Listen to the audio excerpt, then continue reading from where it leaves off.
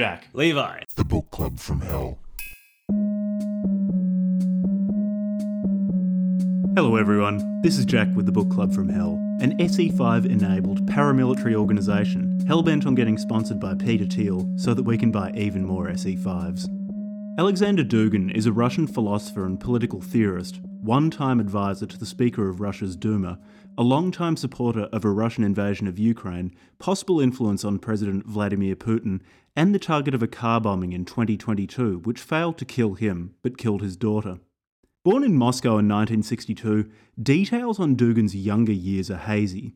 Whether because of links to the Soviet intelligence services or by other means, Dugin studied Julius Evola and René Guénon's writings at the Lenin State Library, also becoming part of the Yuzhinsky Circle, a dissident group who mixed and matched Satanism, Nazism, and the occult.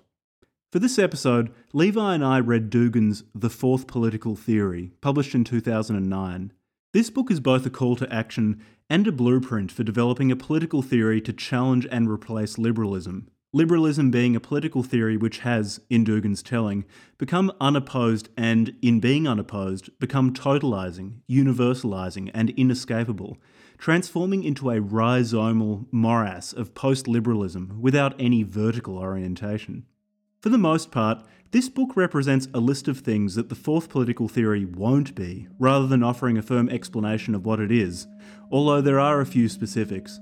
It's strongly anti-Western, particularly anti-American. He loves Martin Heidegger and shoehorns Dasein into anything he can. He's all about cultural relativism and national self-determination, except for when it comes to Ukraine. All in all, I expected the anti-Western invectives, but I never anticipated that this book would get as weird as it does. So, friends, prepare yourselves for some continental philosophy word salad, and enjoy. Dugin belongs to a group of philosophers that I've come to think of as why philosophers, in that they're people who build up these intellectual edifices which come crumbling down as soon as you ask, okay, why? So Evola is maybe the best example of this, in that as we said in the Evola episodes we've done, he builds up this system which is internally fairly consistent, but based upon these handful of huge assumptions. And as soon as you look at one of the assumptions and go, okay, why? Nothing works. Like it just falls over. This is why I think Pauline Hanson is the greatest of modern philosophers. Please explain. Please explain. Please explain. Please explain. If you just throw Pauline the Hanson... The reincarnation of Socrates. It's just the Socratic method. Into global geopolitics and philosophical debates, she just run around Europe just going, please explain. Deleuze, please explain. Dugin, please explain. Yeah. Pauline Hanson just develops this reputation of being an absolute bulldozer in the philosophical world, just steamrolling people's philosophical systems. She's Socrates 2.0. Saint Socrates of Queensland. Saint Socrates of Queensland, yeah. With that caveat, I was kind of interested early on when he started criticising liberalism because... Well, obviously, I'm in a Western, I've grown up in a Western setting. So probably some of the things in liberalism or whatever I perhaps take for granted, plus my readings of liberal philosophers over the years has shaped sort of like the way that I think about things. So I was actually kind of looking forward to reading somebody from quite a different background, in this case, Russian military or something. His family was in the Russian secret services or something like that. Yeah, so I was looking forward to reading it, and he even mentioned one of the books that I love, The Open Society and Its Enemies by Karl Popper. He sort of mentioned it. He complains about it a lot. He gave it one sentence early on the book, and I didn't feel as though he ever actually directly. He just sort of said, "Oh well, I disagree with this," but it didn't seem as though he actually sort of substantively spoke about the things in that book. Whereas he brought up some other other so-called liberal philosophers, this one guy in particular, Ayn Spencer. Rand. Spencer. At one point, he was talking about how liberalism is fundamentally greedy and believes in the strong preying on the weak, and uses as an example Ayn Rand, as a representative of mainstream liberal opinion. And some guy named Spencer, Herbert Spencer or something, who seems his representation is a social Darwinist, and then he's like, well, this is all liberalism. It's like, and that's when it became pretty clear. Granted, Spencer was very popular back in, but like maybe back when Dugin was studying or something. Yeah, I'm trying to remember when Spencer wrote, but he was a social Darwinist. He was quite popular, but his popularity has waned significantly to the point where basically no one in the past few decades has really paid him any attention. So I was suspicious of that characterization of liberalism in terms of like this one political philosopher, because I was like, I've never heard of this guy. He's got views. If he's a social Darwinist, like those are extremely outdated views and they're wrong. But this is being represented as like, this is what Western philosophy is about. And so I think I got this immediate sense early in the book that a big chunk of it is propaganda. Yeah, or at least propaganda adjacent. And when we start talking about his view of racism, which I'm sure we will, that to me felt like pure propaganda, because he basically stretches the definition of racism to mean anything he doesn't like in the West. And I have a feeling that he's doing it because he knows that a lot of Westerners get very sensitive about being called racist. Yeah, like economic racism. Fashion racism. Fashion racism, yeah. Anyway. He starts sounding like a real social justice warrior in that part, because everything he doesn't like is racism. I was expecting to see pictures of Alexander Dugin with like dyed purple hair, wearing horn-rimmed pink glasses or something like that after his racism tirade, and then after learning that he's an avowed cultural relativist as well. Yeah, that spun my head through a bit of a loop as well. That, at least, it was fairly consistent with the rest of his beliefs. So, when in open-minded throughout the book, I got pretty sick of it. And that's about my experience. Yeah. But having said that, occasionally there were parts where I was like, oh, that's an interesting thing. Yeah. And I'm glad I've read it, actually, because look, it's hard to say to what extent Dugin's beliefs shape Russian state policy, whether he actually writes things and then Vladimir Putin reads them or talks to Dugin and bases his decisions on that, or whether United Russia has already got a series of views that happen to coincide with Alexander Dugin's thought and just keep him around as sort of an intellectual fig leaf justifying their behaviour. I'm not sure, but he is representative of a strain of thought in Russia. He was at one point, if you have a quick read of his biography, he was the advisor to the fourth highest political position. It's like a not chairman of the, what is it? It's like I think is he still in the Duma? Yeah, it's almost like the speaker of the Duma sort of position. I think he was like the fourth. Mm-hmm. Is the advisor to one of the most powerful people in the country. So that's pretty significant. I don't know what his current position is, if he holds it. And he was also like a professor at like one of the major universities in Moscow. So he's obviously somewhat influential, but obviously it's like a large country, right? So, you know. Well, influential, but it's to what extent is he influential on people who actually make decisions? True. And that's unclear. He has been calling for a war in Ukraine for a long time. So, whether he got his wish because he was pushing for it, or his interests or his desires and those of Vladimir Putin's happened to coincide, I'm not sure. But at least what he is describing is a worldview shared by at least some Russians with power. So I'm happy I've read this book. However, I think people could probably just read excerpts of it and get the general idea quickly. I don't think reading this whole book's necessary. No. I'd be interested also to read a more recent book of his, because this is more than 10 years old now. Yeah, and he's written some more recent stuff. He's written a lot. What did I learn from him? Not sure yet. Still thinking about it. Not sure that I agree with a single piece of what he said, but so what problem? I think some of his criticisms of liberalism are justified. That's also if I'm being very generous to him.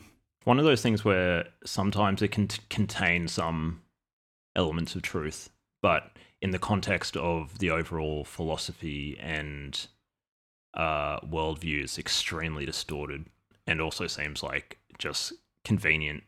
It's like when the truth is, or when something that seems reasonable is convenient, he'll talk about it. But a lot of the time it's just like he's off the fucking deep end.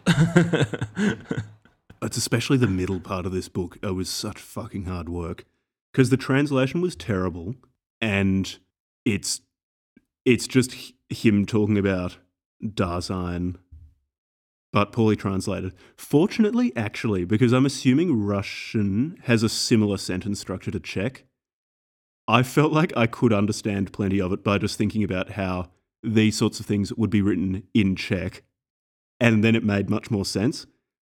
But that's still a pretty bad reader experience. Yeah, well, for me, some parts of it just didn't make any sense. Like, not criticizing his philosophy, but literally the sentence structure is just, this is a nonsense sentence. Yeah, when I was reading it, I thought, yeah, this is just Slavlish. Yeah, exactly. So, forgiving that there's something lost in the translation, it's not his fault. But there were definitely some parts that seem to have been translated fairly well. And there's plenty of it that's definitely his fault. And it's 100% his fault. He's a true Hegelian. But I will give him credit for making me more interested in reading Heidegger and who's the other guy? This made me want to read Husserl and Heidegger. Is that how you say Husserl? Yeah. Husserl. Yeah. Husserl, I don't know. Husserl and Heidegger. Yeah, I want to read those two, maybe on this podcast. Not because I think that they seem as though they're true. It's just they seem to be referenced a lot by a certain type of philosopher. Dasein's come up a number of times. Yeah, although I think Being in Time is something like 600 pages of the most turgid prose you can imagine. That would be harder than anything we've ever done. Seriously horrible. There's people who spend like their whole life. I was reading this one comment on Reddit or somewhere. Where was it? I can't remember. Where this guy was saying he spent 3 years reading Heidegger and somebody else for his master's thesis or whatever. And he says, like, took me 3 years to understand. I'm like, maybe it took you 3 years to understand, or maybe it just took you 3 years to like brainwash yourself into thinking that they were actually saying anything. When I hear that it took someone 3 years to understand something like that, my first impulse is to think, well, it's probably poorly written. This sounds more like a communication problem than a problem with the complexity of the ideas. I just don't accept that, it's going to take that long of dedicated study to really understand something. You could study 3 years very hard in an undergraduate degree and get a physics major with like subjects in quantum mechanics and stuff in 3 years. So you can cover a shitload of ground in 3 years if you have like the pedagogical support. So the idea that it takes you 3 years to understand shit that Martin Heidegger's saying is, I find it, I'm incredulous that that's actually containing anything useful. I think it might be confusion ray philosophy. Yeah, that's exactly it. It's not a question of pedagogical support. It's a question of the base text just being, I don't know if he was being intentionally obscure, but seems as though a lot of these writers have contempt for their reader. I certainly felt like that with Dugin at times. So I know you're better than me. Fucking hell. Hurry up, stop being so like weird with your writing. Just say something. All right. So what is the basic premise of the fourth political theory by Alexander Dugin? So I'm going to be honest, man. Because this book is part of a project. I don't think I fully understood this fucking book. Maybe it's just too much confusion around philosophy for me. There were aspects of it where he referenced his own work and a lot of background knowledge. So coming into it, not being familiar with a lot of the stuff that he talks about, just left me, having to like catch up with basics or make guesstimates about what I think he's saying. But then there's also another aspect of it where I was literally like, okay, even if I think I have a good sort of estimation of roughly what he's talking about, some of the things he's saying is just complete nonsense. And so I walked away from it being like, okay, you don't like liberalism. You want to overthrow liberalism, but like, what are we doing here? Well, the point is that the fourth political theory is as yet unformed. So in his telling, within modernity, there were three political theories. The first is liberalism, the second is communism, the third is fascism. What he is setting out to do, and this is on the basis of other people's work, for example, Alain de Benoit's work. Have you read any of de Benoit's He work? wants to create a fourth political theory that can transcend post-modernity, which is the state that occurs after modernity, as you might have etymologically guessed. Nah. Where liberalism has Not if, won. Liberalism has not if time defeated is- the other two. Not if time is cyclical. Maybe post-modernity is before modernity. And in so doing, post-modernity gives we can birth get into time Dugin's and being modernity itself. Yeah, we can go into recapitulates how its own existence. Dugin regards time, because he seems to think that you almost will this cyclical time into being. Well, I'm pretty sure he did it. That's what he does think. I think that's exactly what he thinks. When I say I think, it's because a lot of this book is fairly unclear when it gets more metaphysical. Yeah, no, I think he... Well, yeah, again, same qualifier. What I deciphered with the time stuff is he actually did, in fact... He was saying that a culture could control time, especially, essentially, like the linearity or cyclical nature of time within... So I wrote in my book chronological relativism. That's how deep his and conversely, you destroy time if you're a postmodernist. His ethno relativism is so deep it goes all the way down to time. He's a physical relativist. Yeah, which I think if you believe in that sort of stuff, political... like you're just living in like a fucking nutcase of a universe. If you think that like entire ethnicities can like manipulate time and space independently of one another, and then like their physical bodies interact, but their timelines are like disjointed, that you're just a fucking crazy person. And the fact that this guy was advising to people in the Kremlin is just a sign that like those people who are being advised to got very, very, very bad advice. I mean, considering how badly the Russian military's fucked the war in Ukraine, that might say something about the quality of the advice they've been getting. I mean, when I was thinking about it, as I was reading his book, I thought, okay, how influential is Dugin in Russian politics? Some people think he's more influential than others. Just sort of like depends. Maybe he's a little bit more influential 10 or 15 years ago. But I thought the more influence this particular person had, the more like degenerate the capacity, the intellectual capacity of whoever he was advising.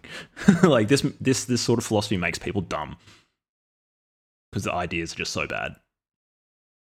Yeah, it's sort of like hooking up the sewage system to your drinking water and saying it tastes great.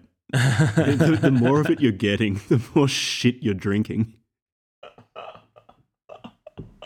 Yeah, so in a weird way, I was a little bit like, I hope he's had a big... I was self-motivated into kind of hoping that he's had a bigger influence. No, I hope he has a small influence, because I'd much prefer it if Russia were... Yeah, especially given where country. I live, that Russia were more... A country led by more sensible people. Yeah, true. I'm being too short-sighted there. High time preference, motherfucker. I'm inclined to... You've gotten the better of me, Jack. I'm inclined to agree. Like, living in Czech Republic, it's great that I'm the not right Germans next are to now Russia. behaving themselves. Now all that needs to happen is for Russians to start behaving themselves. That is true. I'm not sandwiched between Russia and Germany. There's a reason why this part of the world's been just That's a bad habit of getting occupied. bombed into the ground historically in that part of the world. Yeah, it's a pretty bad neighborhood, actually. Yeah. No, fair enough. I can see why you'd be more interested in Vlad being a little more sensible. I won't egg on Dugin. Just reach out to him on Twitter like, hey, mate, write another book. I love your work, man. Want to come on the podcast? So, what I was saying earlier about what the fourth political theory is it's not actually a defined theory yet. What this entire book is Dugin providing, first, the motivation for coming up with a fourth political theory, so a theory that transcends the three modernist theories, and particularly one that will overthrow liberalism and post-liberalism. And he sketches out aspects of this new ideology or post-ideology that are important to have and are necessary and will allow it both to overthrow liberalism or post-liberalism and institute something totally new in its place. That's the book. It really is to provide people who will later come up with the fourth political theory with an intellectual framework with which they can do that. And I've made a list of things that are to be features of the fourth political theory. And maybe we can, to an extent, use that as a structure for this episode. But before we go into the features of the fourth political theory, we should probably describe his motivations for wanting a fourth political theory in the first place, particularly his issues with liberalism, with the unipolar American-led world order, and things like that. To you, I imagine our audience is pretty well acquainted with liberalism. Dugin certainly takes the least charitable view of liberalism possible, to the point where I'm not sure he truly understands liberalism and certainly doesn't understand what life is like in the West. That was a fairly glaring error. Do you think he potentially hasn't actually spent that much time outside of Russia? I'm not sure. I don't know what his travel plans. I have wouldn't been expect it you would to. surprise me if he he unreasonable never question. Jack, why don't you have the man's fucking schedules, calendar, know about which country he's been to, favorite foods? Come on, man. Given that he is part of, or he's linked with groups in Europe, say anti-EU groups, anti-Atlanticist groups, it wouldn't surprise me if he'd given talks within the EU, but I'm not sure. How about we describe the situation that Dugin says we're currently in, and hence why we need to develop a fourth political theory? Because he has a fairly... his definition of liberalism versus post-liberalism, modernity versus post-modernity, tends to be fairly stable. Unlike some of his other definitions in this book, that one actually tends to stand still. So what he says is that modernity, this post-Enlightenment time, has been dominated by three ideologies predominantly, and this really came to a head in the 20th century, which he says was the century of ideology, in that it was this, instead of people's lives being governed by race, caste, ethnos, nationality, by feudal estates, land rights, things like that, instead it was these land agnostic, ethnos agnostic ideologies that spread over the world in the 20th century and really defined people's experiences during that time. What do you think of that idea? I thought that was an interesting idea. I think it's an interesting idea, but it's not as cut and dry as that. No, obviously not. Because, a lot of them, the First World War, for example, was almost empires. And then the Second World War more being about nation states.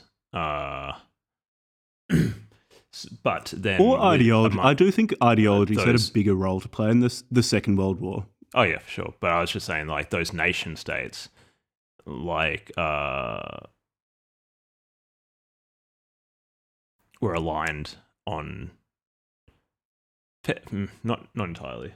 Fairly well aligned on... ideologically.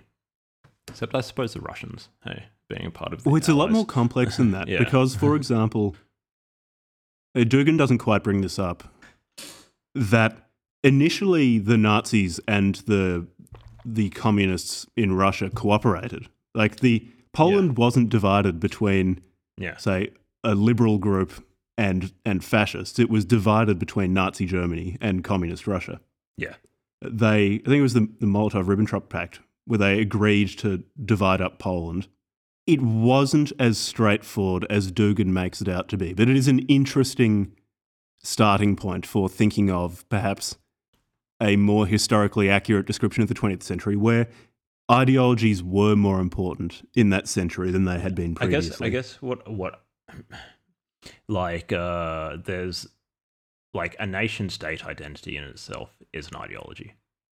Mm-hmm. But I guess what I was interpreting his use of the word ideology is kind of like these ideology that transcended like group affiliations.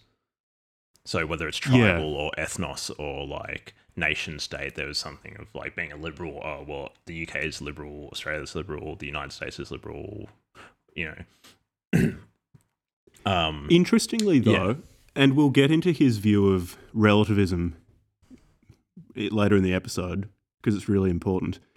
I'm not sure how this sits beside his cultural relativism and it's almost like Oswald Spengler, his view that different cultures and civilizations can never truly understand each other and can never truly use the products of each other's thought.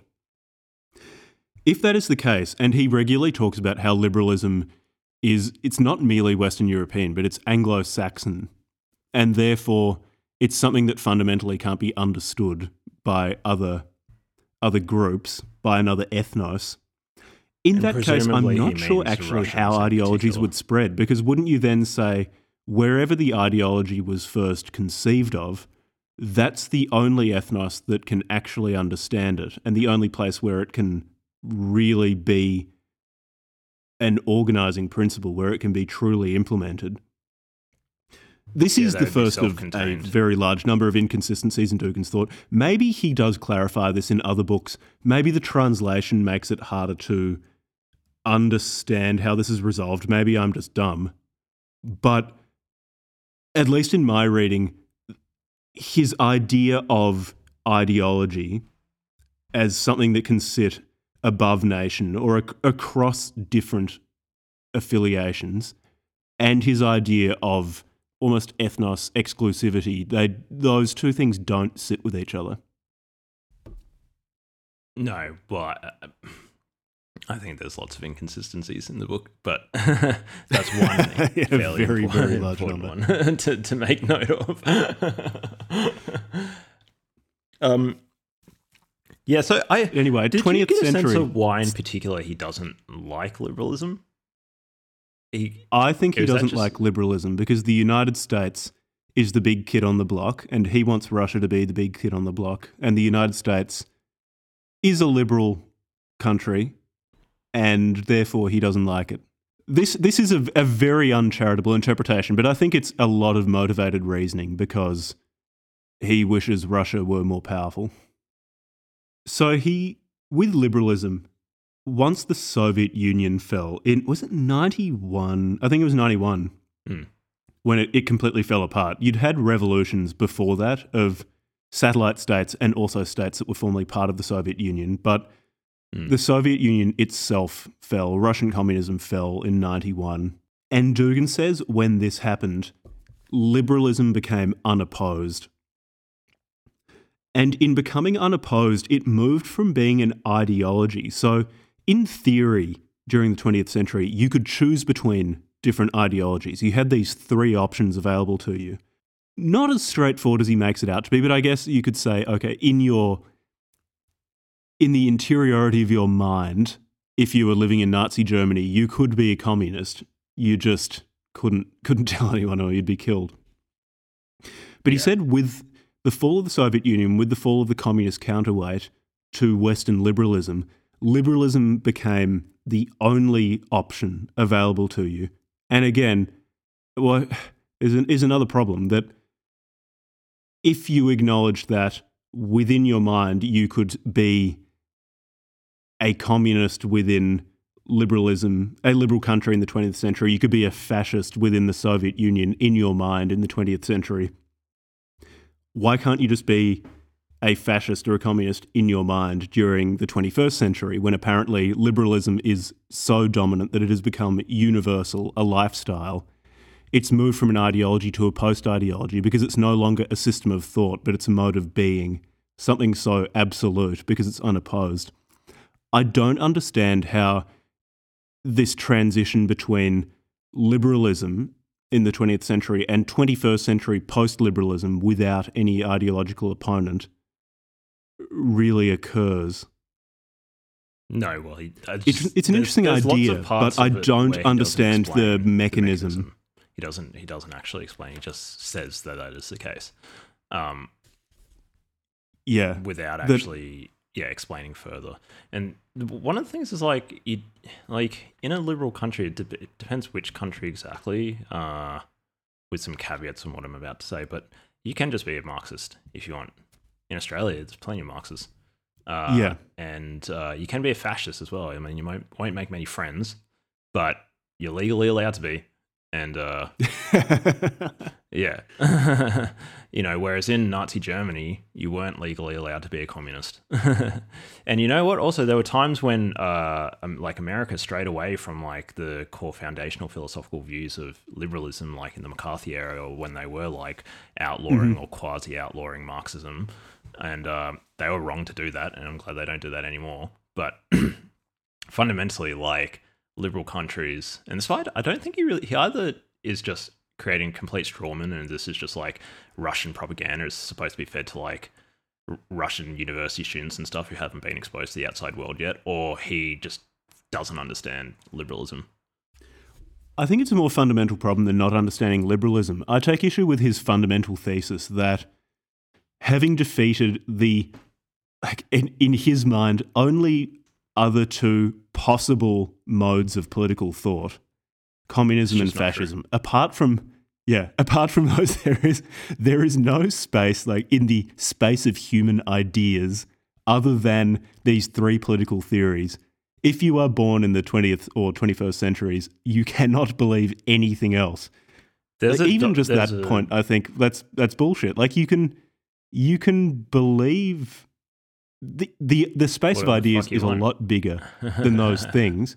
The space of ideas that are true, or at least bear some sort of correspondence to a reality outside of humans, is narrower. But like you can believe all sorts of stuff. Potentially infinite space. No, well, potentially or actually is infinite. No, it is an infinite space. Yeah, there's an infinite space of ideas, and a whole bunch of them are expressed on this planet. And during the 20th century, a whole bunch of them were expressed. Like there were, for example, it probably doesn't get much historical attention outside of the things that I'm exposed to, except there's this whole like philosophical movement of decolonization throughout the 20th century amongst African peoples and First Nations people around the world. And that's taken many different forms. Some of them worked out pretty bad in certain parts of Africa. Some of them, like more contemporary ones that are going on now in like Australia and Canada, are more about like reforming the relationship between the Indigenous peoples and the sort of post-colonial nation state. And that entire philosophical movement affects, there's like 400 million First Nations people around the world. Like, yeah, so he's just wrong about that. It's just not the case. But maybe if I just caveat everything that I'm saying with, he's speaking in probably a very superpowers sort of context. Yeah. He doesn't care that there's some, like, I don't know, Balinese person who's just trying to, like, recapitulate the, animism that, I don't know, the spirit of the waterfall or something. Like, he's not considering them. Okay, so I'll steelman Dugin. I'll put on my Dugin shapka now. So in the context of, okay, so say decolonialisation in the Australian context, could you say that that's ultimately taking place within a liberal context? So it's it's an aspect of liberalism. So you're still operating within that ideological framework of liberalism. No, some parts of it are like fairly anti-Western, and it depends, obviously who you ask and stuff. But some of it is, as to use the language of Popper, is closed society philosophies. It's just closed society philosophy from like an Aboriginal Australian perspective, or like a Maori perspective. And it's basically like just in my exposure to different cultures, including First Nations cultures, and then obviously like Europeans and stuff, reading of Popper. It's like this line between an open and closed society, and the sort of ideas that are floating around to either defend an open society, or you either have like the defense of the open society, or you have some justification for why the society should not be open. And that justification can take essentially any form. In the European context last century, it was particularly around Marxism and fascism. And this is why I don't think he actually understands what he's talking about, because Japanese imperialism last century is also closed society like philosophy, and it had a big impact on the war. But it wasn't based on Marxism or fascism. Is based on a different justification for having a closed society. Yeah, I'm glad that you just said more or less what I believe in response to my Dugin steel man. But having said that, if I just constrain what he's saying to basically Russia versus Europe / NATO, and so like to include the US in there, then maybe I can just be very generous with he's just talking about this like thing that's really affected Europe in the last 100 years. Yeah. So after the fall of the Soviet Union, you have this situation where liberalism is the only game in town, and he says the individual became the normative subject within the framework of all mankind. And we'll get into his idea of normative subjects or historical subjects. Maybe we should explain that first. Pretty shortly, because that's really important. I think that's super important. He says that once liberalism won, it rapidly, it's not total, but it's on the way there. It like monopolized the subject. Yeah. Instead of becoming a choice or even seen as a choice, it became seen as a universal.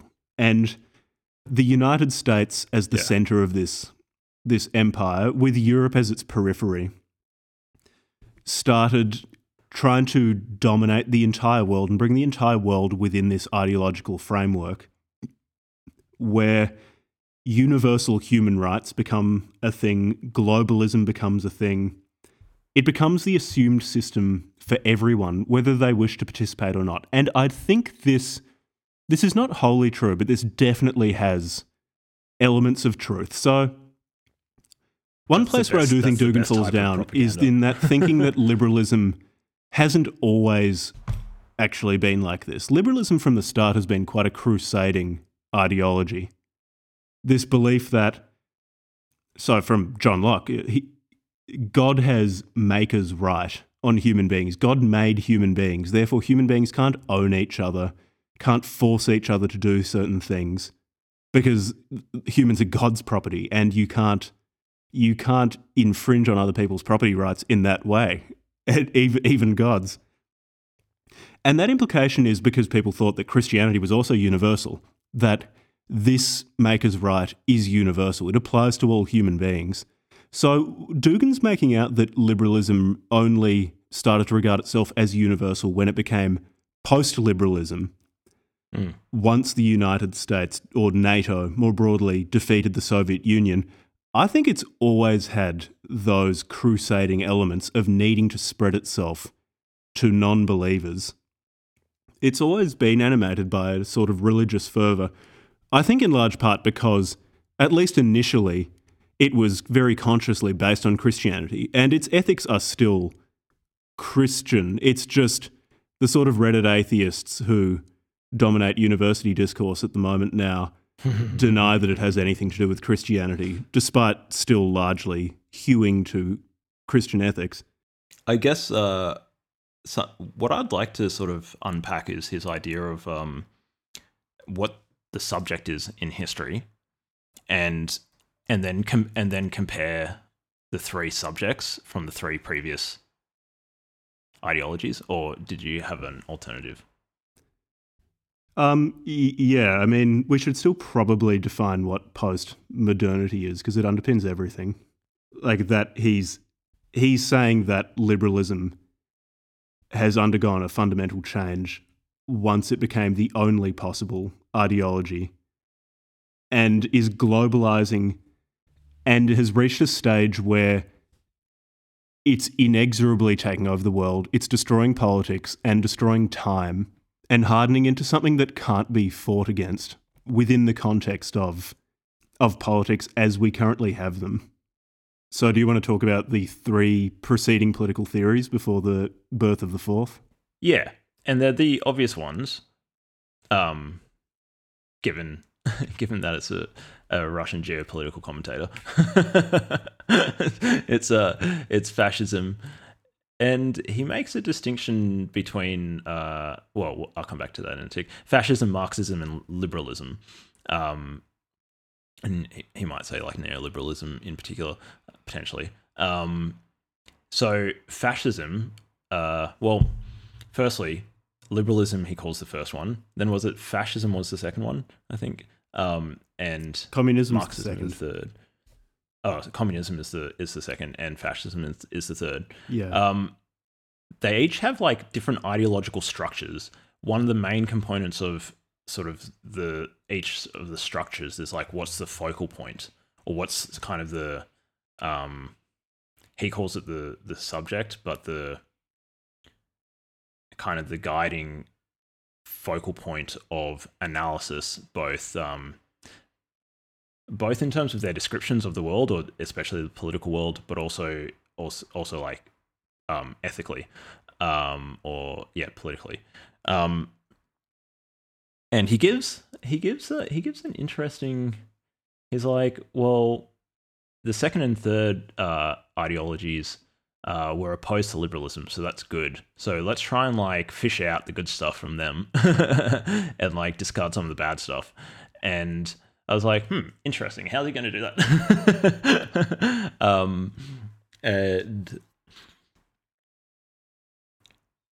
And yes. And did you want to add anything? Yeah, so his main way of describing the three political theories is by describing the historical subject in each. The historical subject being the human being or the state of being for a person within these ideologies. And from that, the ideology comes. So in the case of liberalism, the historical subject is the individual. And an individual as something that defines itself as apart from race, class, caste, and the internal logic of having the individual as the historical subject means that liberalism seeks to free itself, or the individual seeks to free itself from all external controls. Hence the antinomian trajectory of liberal societies that he observes, where there's a gradual overcoming of, say, things that are seen to be sacred if they entail a restriction on an individual. And then he says that this internal logic leads inevitably to postmodernity, where the individual seeks to overcome themselves or throw off themselves as a limitation, which leads to this undifferentiated mass that he says is the state of the world today. Communism had the class as the historical subject, and a person was only really contextualized within a class, or you could only understand them once you'd situated them within a class, whether that's within the bourgeois class, within the proletariat, and things like that. Fascism's interesting in that the historical subject could be different depending on the particular fascist society. So broadly speaking, he sees fascism as a totalitarianism which turns towards the symbols or ideas of a traditional society. And in the case of Nazi Germany, the historical subject was the race, the Aryan race. Within the context of Italian fascism, it was a state based on traditional forms. They liked calling back to Rome quite often. They call it the spirit of the people. And so the state, the spirit of the people. Yeah, the project, one of the main aspects of the fourth political theory is to come up with a historical subject for the fourth political theory, because once you've come up with that subject, that's going to allow you to think through a lot of the features of the fourth political theory. And so did you get the sense that he sees it as Dasein, as Heidegger's Dasein is a candidate of a historical subject for the fourth political theory. If I'm mistaken, but I almost got the sense that he thought this was almost like a incantation. Like, he made this one interesting point. He says, like, the fourth political theory will be an ontological structure based on existential anthropology. And and it sounded as if what he was saying, and I could almost like kind of bend my mind to try to understand, to kind of see what he's getting at. He's like, if you follow something like the explanation of culture in terms of like the meme explanation, that like ideas are abstract constructors that compete for replication within a human population, something like that, then like it is weirdly true that if somebody comes up with an ideology and then puts it out into the world, if that ideology is able to compete against other idea replicators, then like in a weird way, not to sort of say that they're alive in an organic sense, but they sort of have this autonomy of their own. And like, for example, like Marx doesn't like know how his theories impacted, say, like Cambodians or whatever. He couldn't have predicted that, but it is in fact, he is part of the causal chain of like why they were killing fields in Cambodia last century. And so it, weirdly enough, not exactly that I agree with him that his theory is an ontological structure, but in him like putting these ideas out there, he's potentially trying to invoke something to come into existence, invoke an idea to be spawned. The way I saw it was that, he seems to see.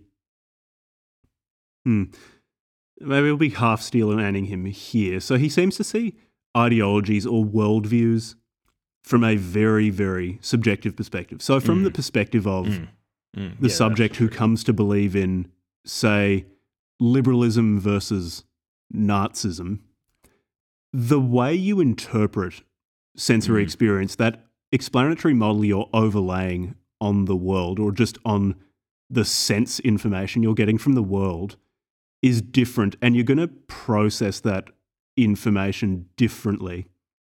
And because he's very much a fan of Heidegger, of Husserl, and as such, I guess you could say, okay, since you're changing people's experience of the world, that in some sense entails an ontological transformation. So their being, given that their phenomenology is so different, is therefore changed.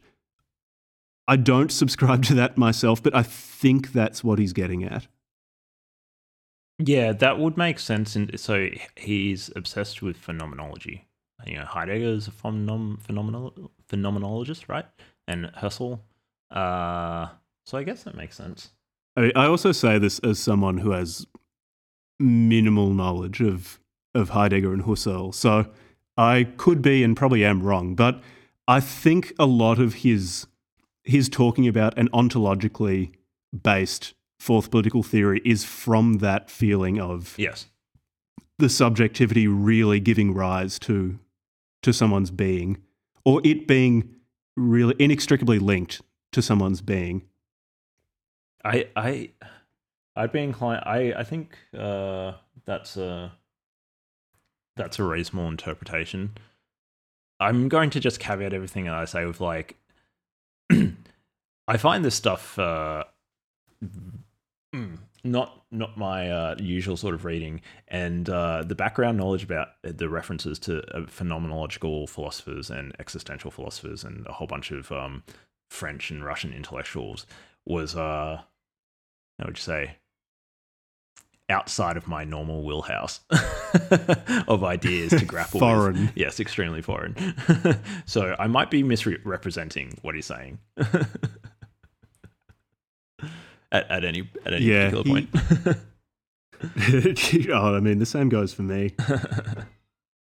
It is so because he says that post-modernity, so this overthrowing this individual under liberalism, which was modernity, which seeks to overthrow all external impediments to it expressing its own individuality, inevitably giving rise to post-modernity and post-liberalism, wherein this individual seeks to overthrow itself and becomes a post-individual, or he sometimes calls it a dividual as opposed to an individual. Yeah. And he traces this back to Plato and Heraclitus. Yeah. And the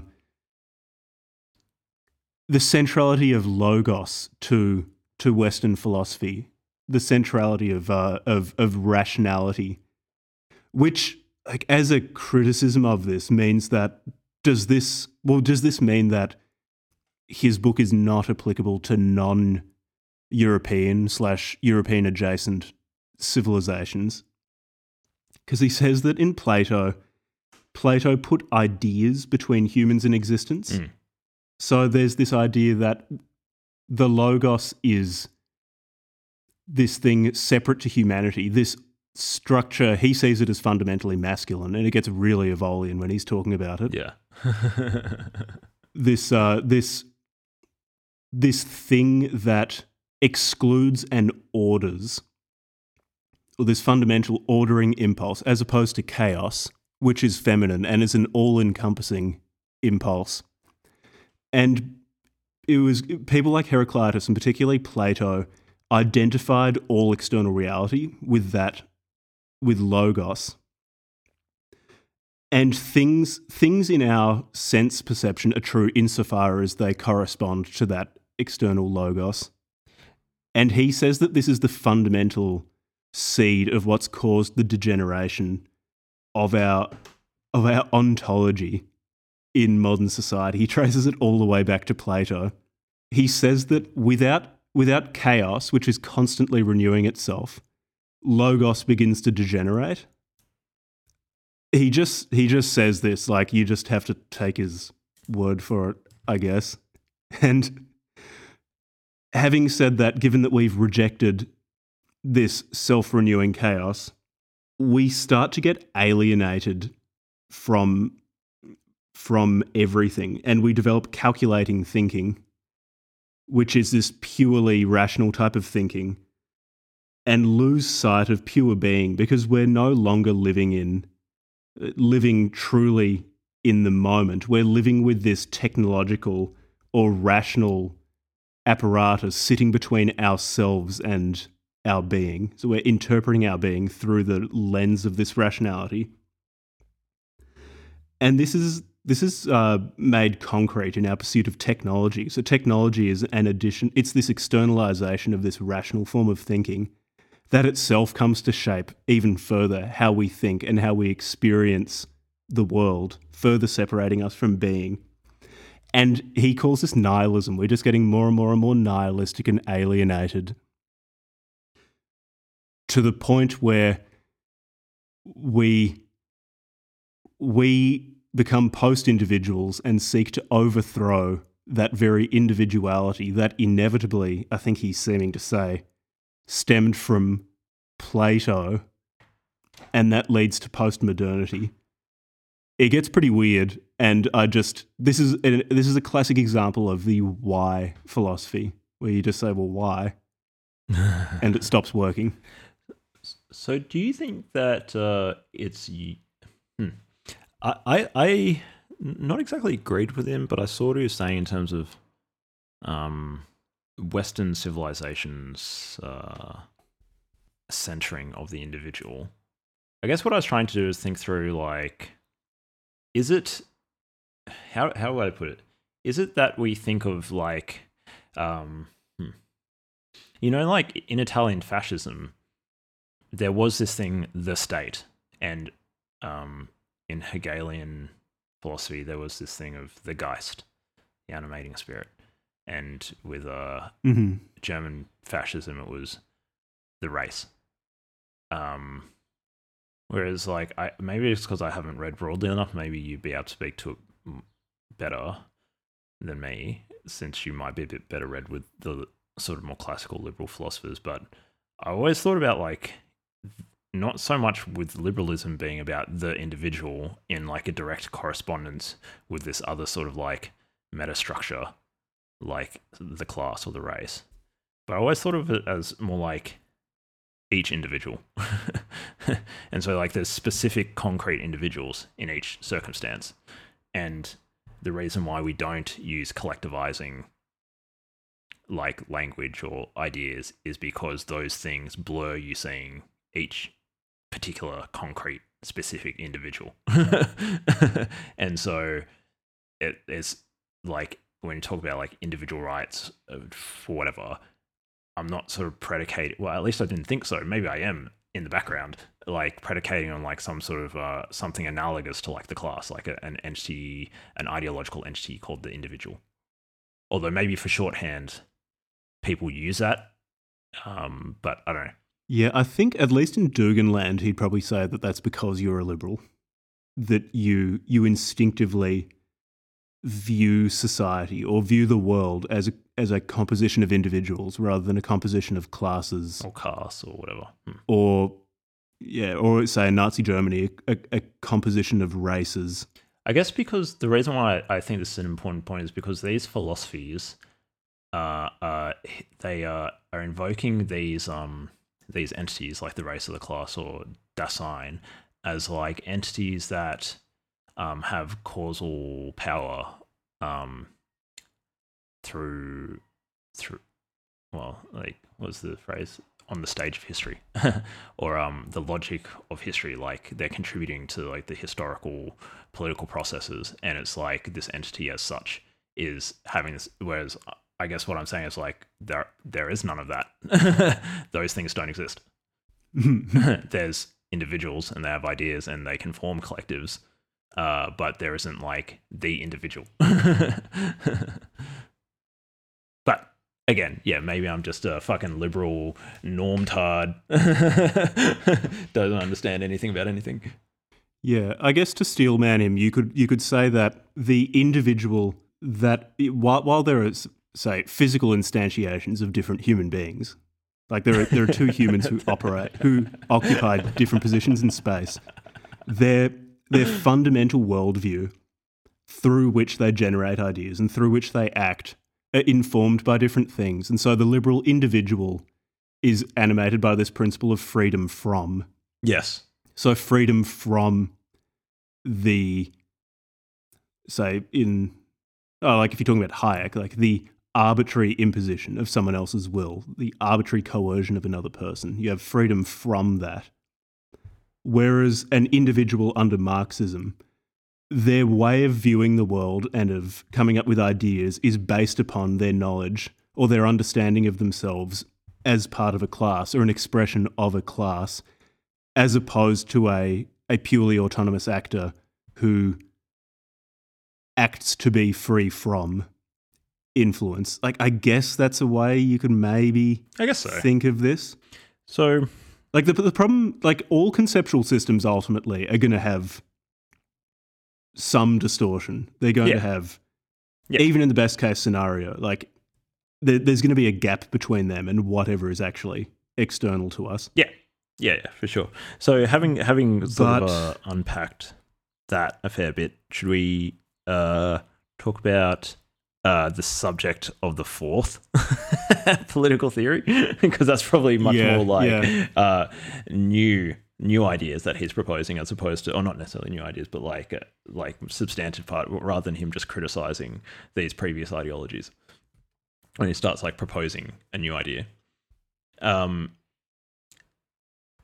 His first hint of it is he has this idea of like the imagination. So I might just read a quote because I found this part really, really interesting. Well, actually, you know what? Actually, instead of going that, should we talk about the 4 hypotheses? Which of those? He had these 4 hypotheses about the fourth political. Do you remember this? Like the compound subject. So the subject is not going to be like the individual or a class or whatever. It's going to be like some compound thing. The phenomenological standpoint. So it's like, so we're going to work from phenomenology as our like base lens on this problem. 3 Dasein hypothesis and 4 l'imagination.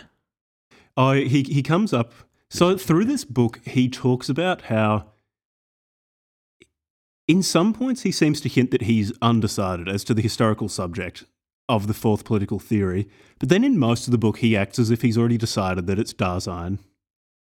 Or maybe that it's like... So I think I remember the section you're talking about where he says, okay, well, the historical subject could be a blend of different historical subjects as found in other political theories, or it could be Dasein, or it could be something of the imagination which exists anteriorly to rationality and things like that. But having said all this, he, from then on, without having said explicitly, just kind of acts as if Dasein is to be the historical subject. Yeah, or unless, like, whatever particular characteristics Dasein takes on, he's trying to account for variations without like he is pretty committal at certain points. Like he seems to know what Dasein wants. Even though yeah. I'm pretty sure he's just saying that there's the Dasein. Yeah, and as like this definition of Dasein is going to be pretty poor because I don't know a great deal about Heidegger, but basically Dasein is Heidegger. You haven't done a PhD Heidegger in Heidegger, split. Yeah. Heidegger split the definition of existence into a bunch of different words because he felt that the single word existence really didn't capture what was important, or less existence, more being in English. So he distinguished between, for example, pure being and a being in the world.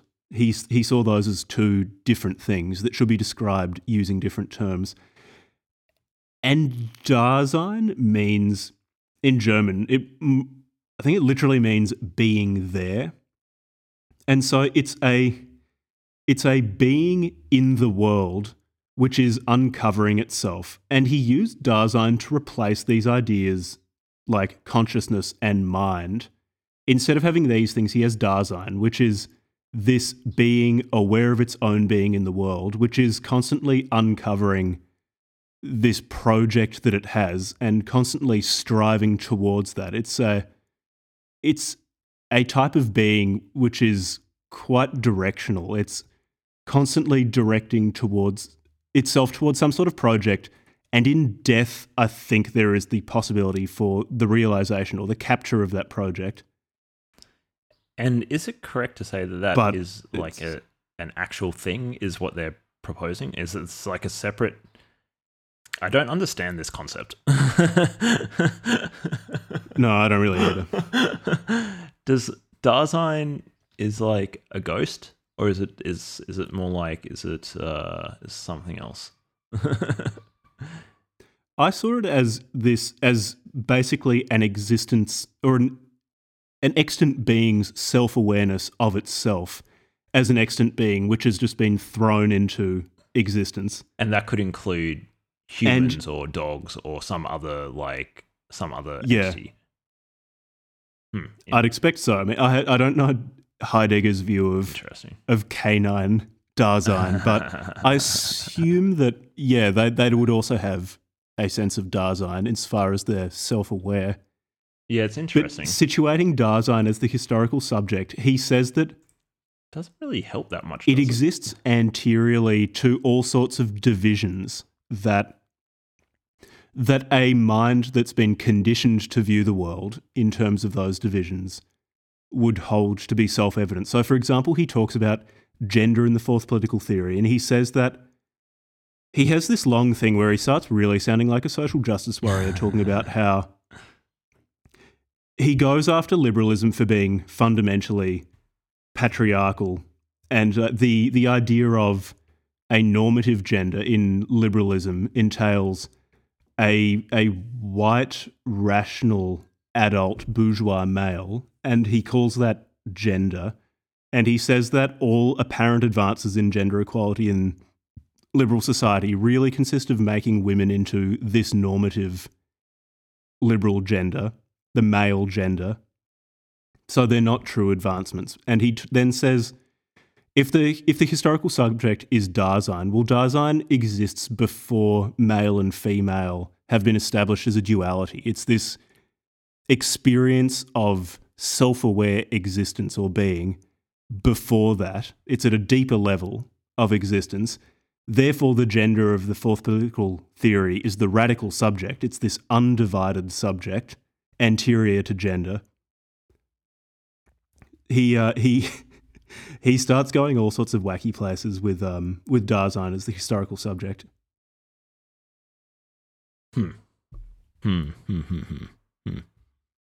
He does do this interesting thing, actually, which I quite liked. He calls it breaking the hermeneutic circle. And he uses this as one of the methodologies with which to find positive aspects of the fourth political theory.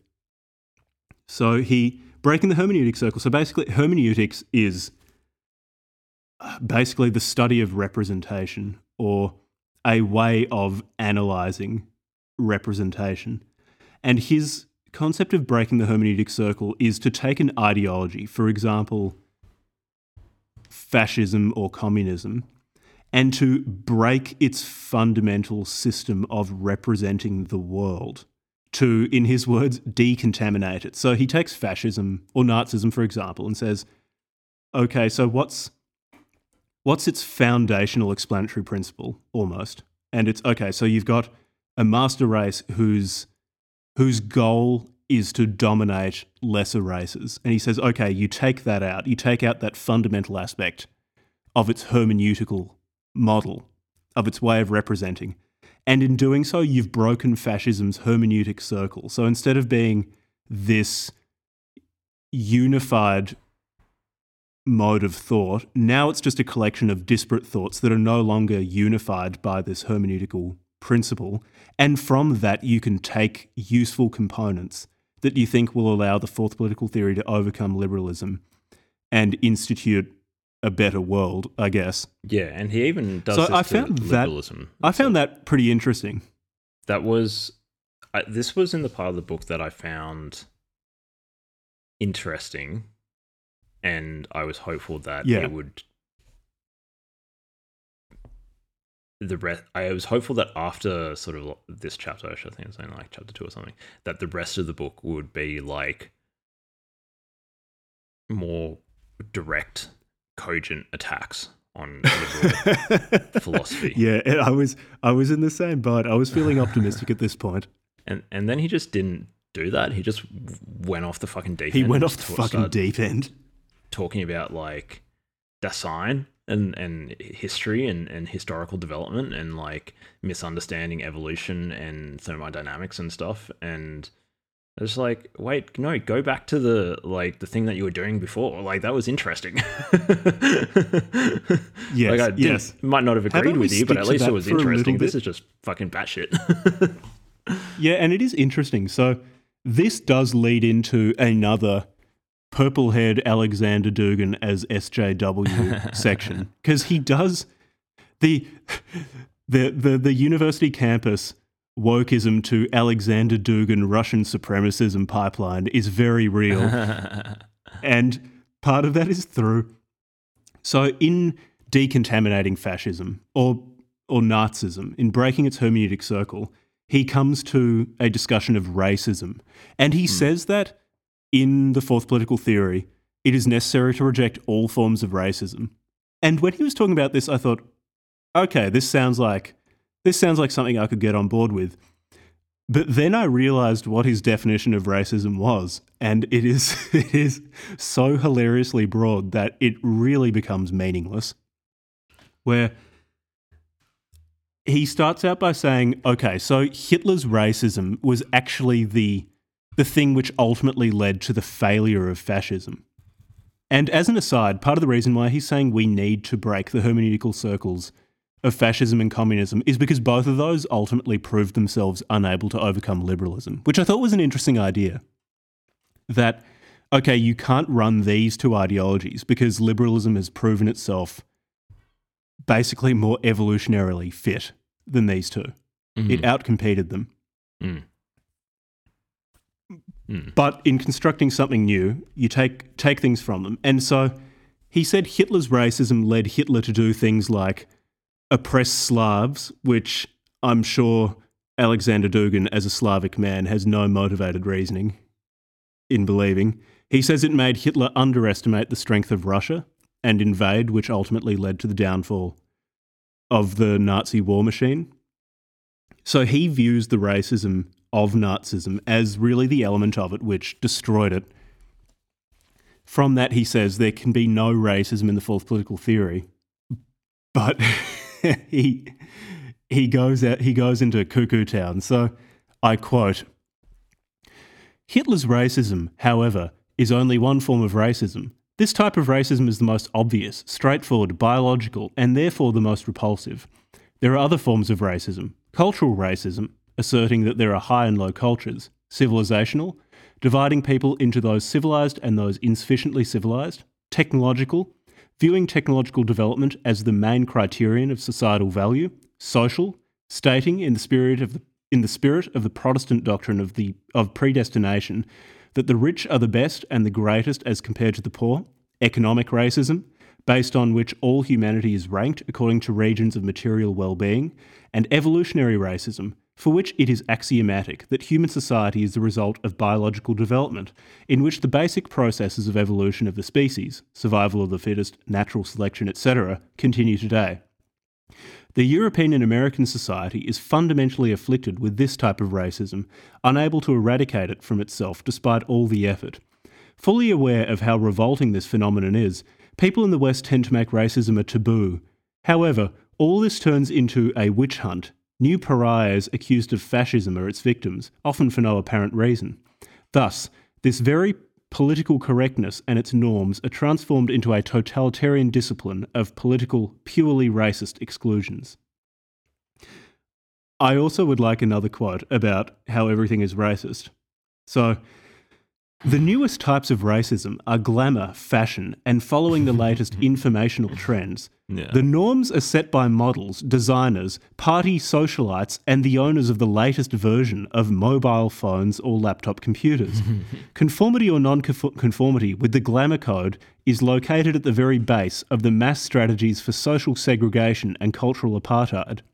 Today, this is not associated directly with the economic factor, but is gradually gaining independent sociological features. This is the ghost of the glamour dictatorship, the new generation of racism.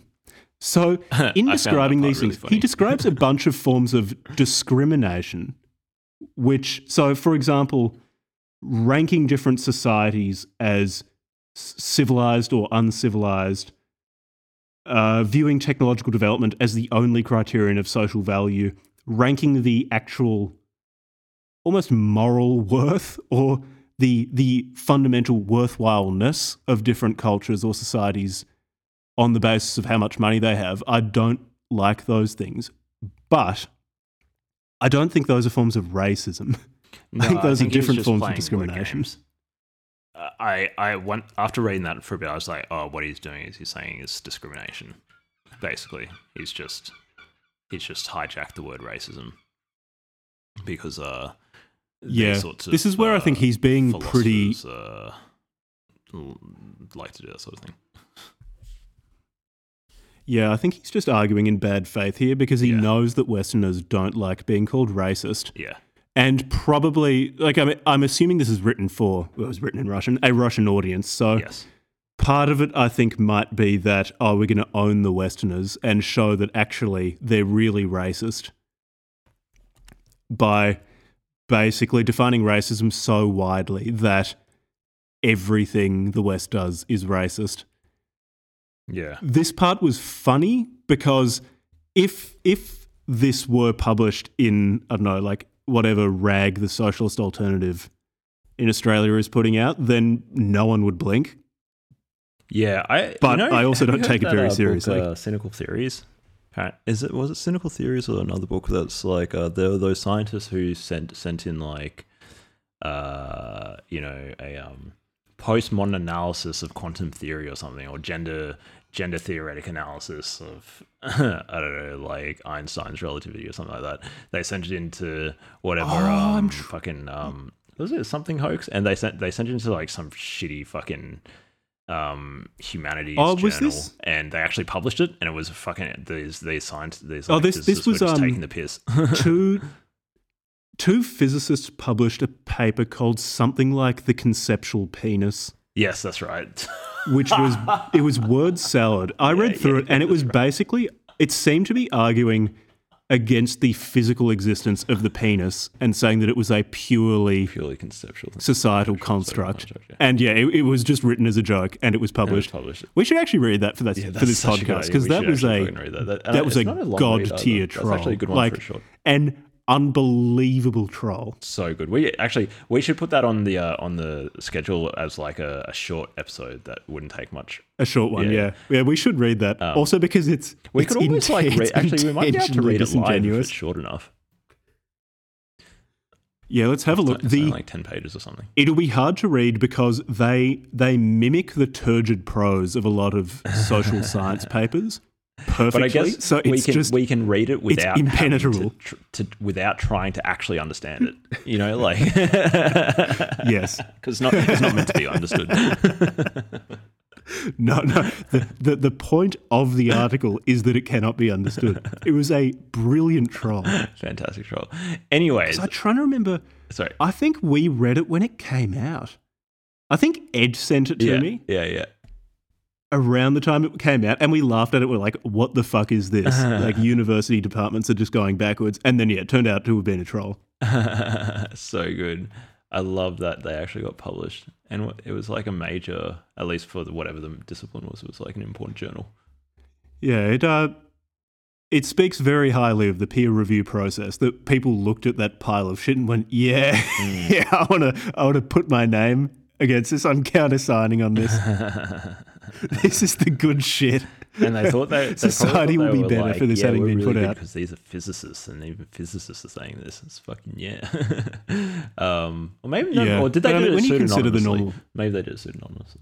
I think they did it pseudonymously. Yeah. When you consider the pabulum that's normally published in those sort of journals, though, it doesn't surprise me. I'm trying to remember whether it was Judith Butler or someone else who was writing that E equals MC squared is a sexed and therefore fundamentally sexist equation, because the speed of light is analogous to masculinity and nothing can move faster than it. Therefore it is hierarchical, therefore it is sexist. And I thought, like, what's to stop me saying that C in that equation represents femininity, and so it is fundamentally sexist, but in a good way? Or, even more fundamentally, what is to stop me from saying, no, fuck off, that represents the speed of light? That's not representing a gender. Anyway, this is off topic. Ed strongly recommended that we read some Judith Butler for the show. Oh, man. I mean, yeah, he we might should even join us if we do a Judith Butler. He said he might join us. We can just rip into it. He fucking hates Judith Butler. Yeah, well, it's Judith Butler. It's the combination of she does put her finger on real problems, and then it's just buried in a pile of shit.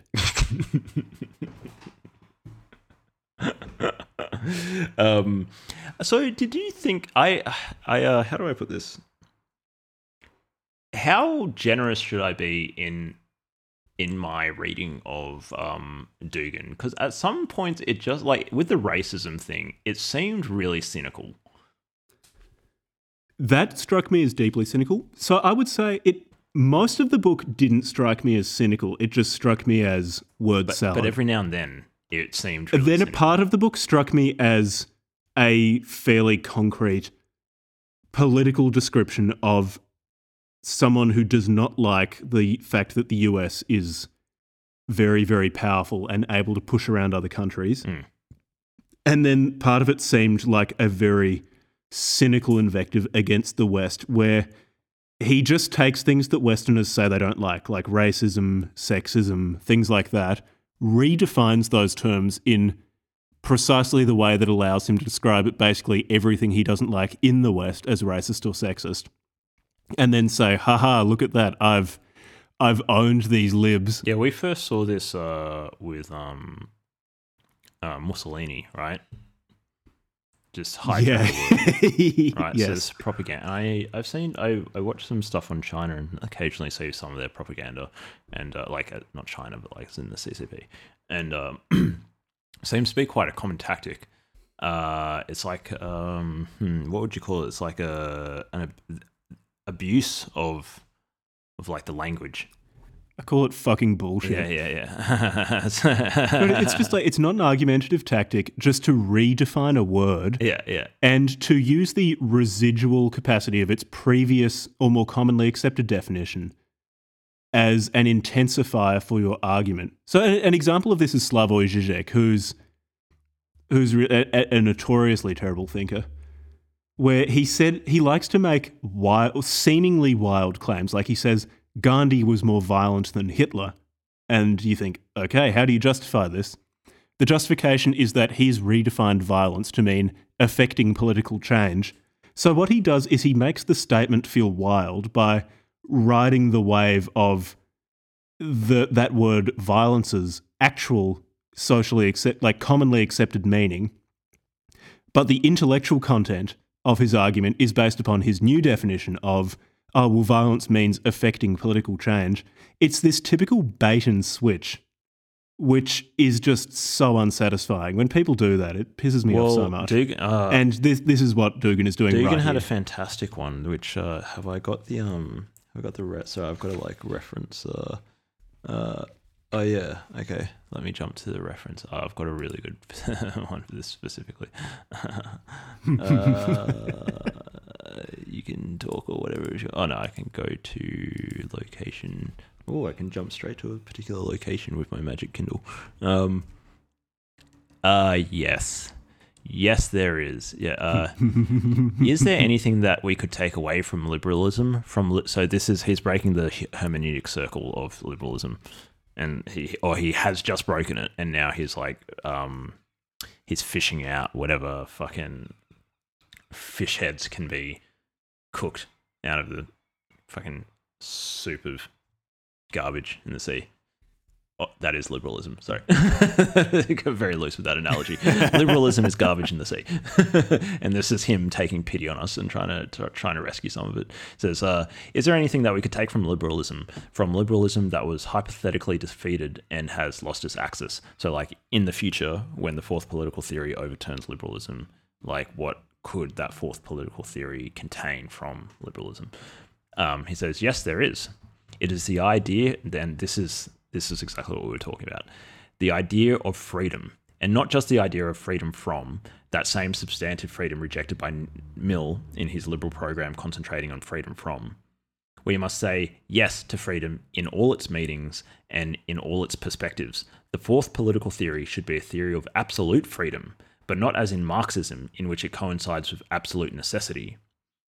No, freedom can be of any kind, free of any correlation or lack thereof, facing any direction and any goal. Freedom is the greatest value of the fourth political theory, which coincides with its center, with its dynamic, energetic core. But this freedom is conceived as human freedom, not freedom of the individual, as the freedom of ethnocentrism and the freedom of Dasein, the freedom of culture and the freedom of society, the freedom for any form of subjectivity except for that of the individual.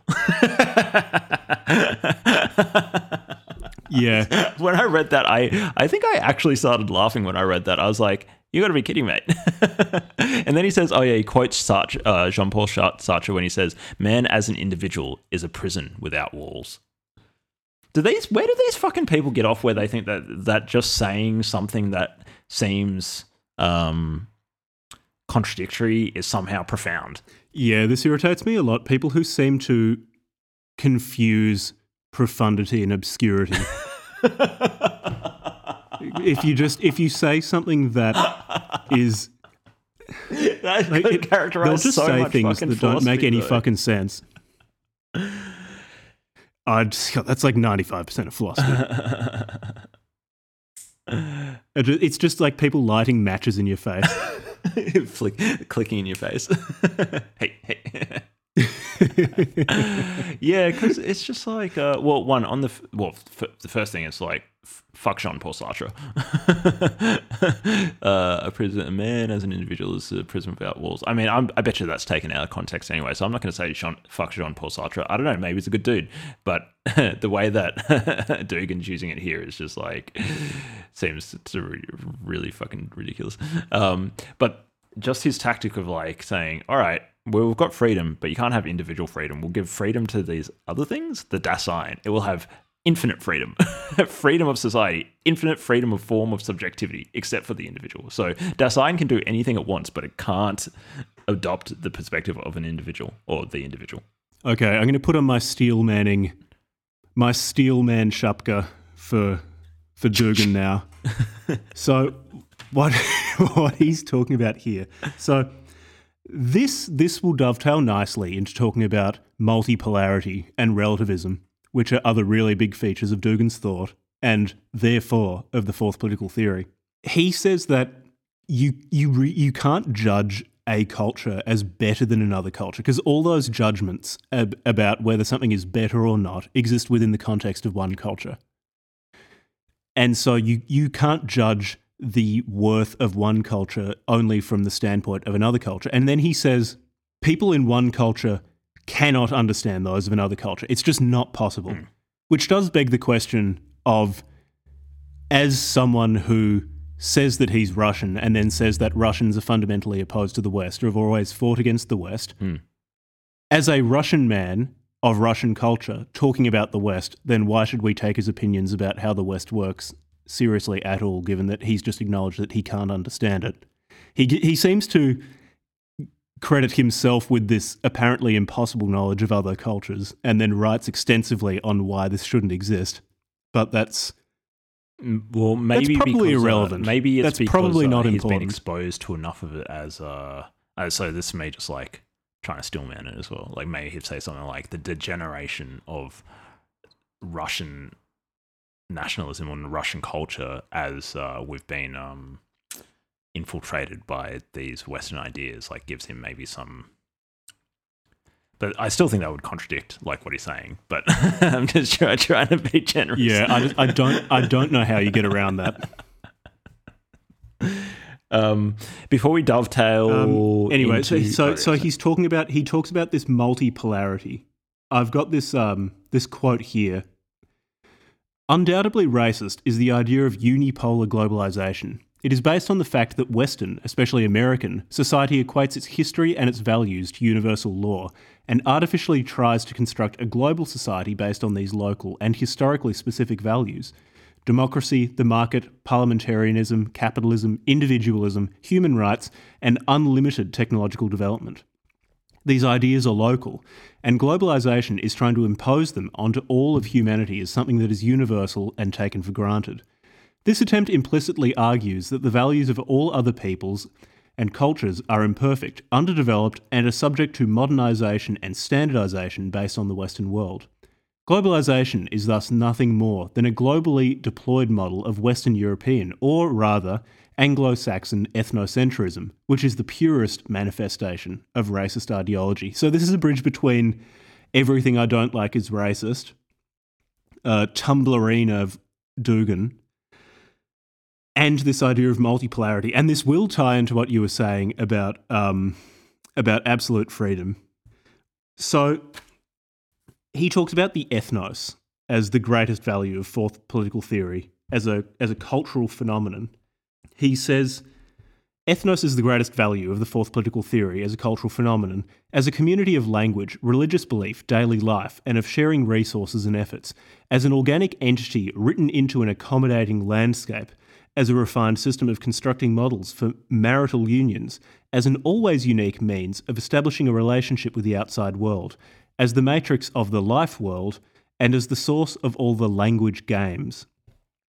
So, when he talks about absolute freedom, what I think he's talking about is the absolute freedom of these different ethnoses to exist and the absolute freedom of them to express themselves as organic entities. I think that's what he means as absolute freedom, as opposed to a westernized world where you've got this, he calls it a limited freedom, where it's this single belief, it's an ideological or ethnos monoculture, which is imposing itself on the entirety of the world, wherein individuals may have freedom, but there's actually limited true freedom because there can't be other ethnoses besides that of the Anglo-Saxon ethnos.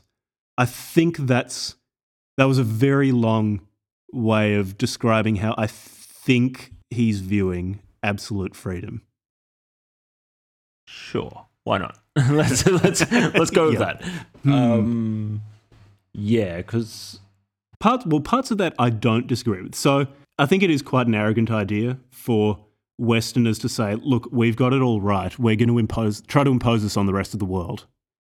And there definitely is an element of that. Yeah, interventionist. And look, it's definitely not breeding much goodwill. Western, and a lot of the time, it just totally misses the point that maybe people like the culture they grew up in and don't necessarily want to be westernized. Yeah. So it would seem I'll give him some credit. Like that is a real thing. Western interventionist geopolitics would seem to be in contravention of related ideas in, I don't know, from what I can judge, like Western ethics. Although I think it's actually in other cultures as well, of like not doing to others what you don't want them to do to you.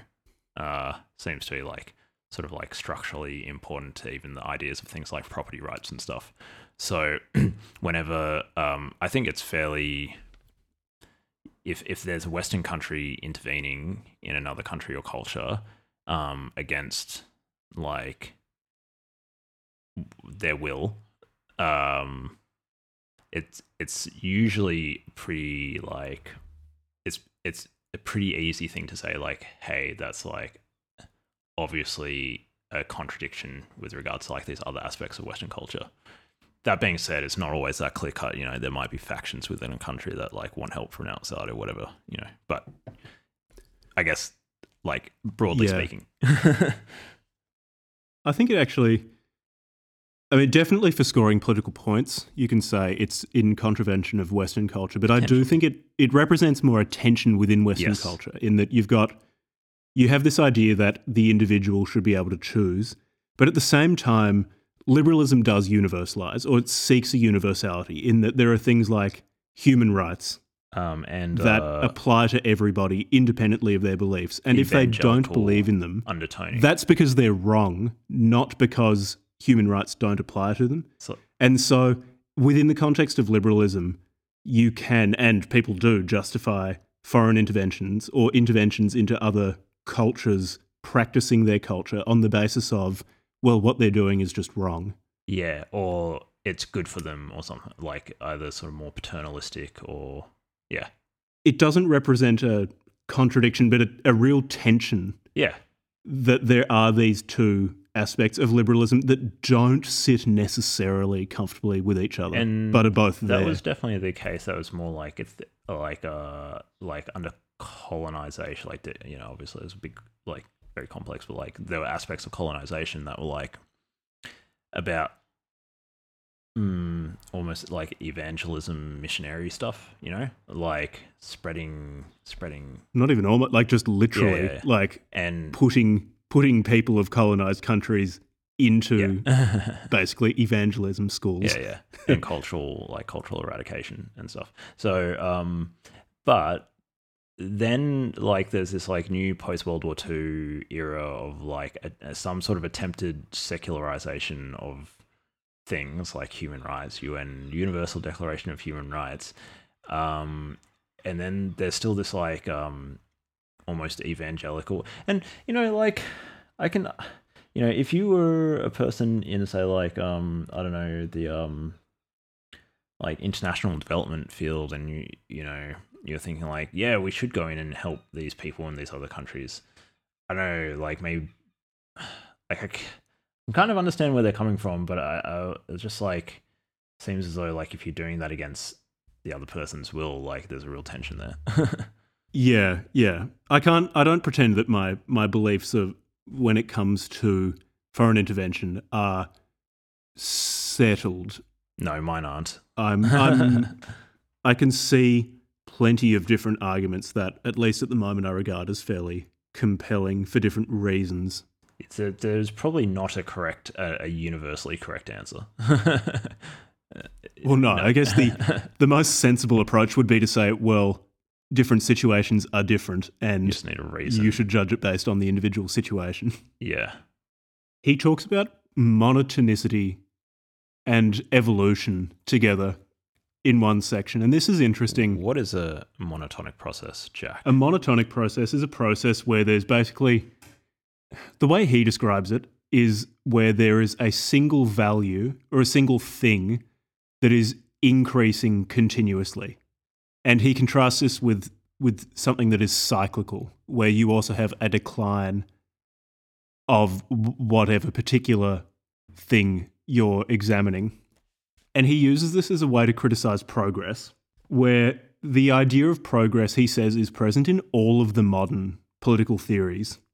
So liberalism, communism, fascism, all of them regard progress as this thing that they really are the vanguards of, or the inheritors of. So in the case of liberalism, progress is the spreading of liberal values, of increasing freedom for individuals, freeing individuals from things like, from particular roles in society, this extension of freedom from. So freeing women from patriarchal structures in society, freeing people from racist structures, freeing people from caste systems. In the case of communism, this progress is a series of historical stages, so moving from feudalism to capitalism to socialism to finally communism. Then in the case of fascism, he says it has an evolutionary ideal. So he says, okay, well, Nietzsche's idea that the Übermensch will come about and look down on those around him, he says represents a monotonic process. I don't really know if this is a monotonic process, in that Nietzsche just rejected the idea of progress towards something completely and said that you should revalue, or the Übermensch will reevaluate his own values and live according to those.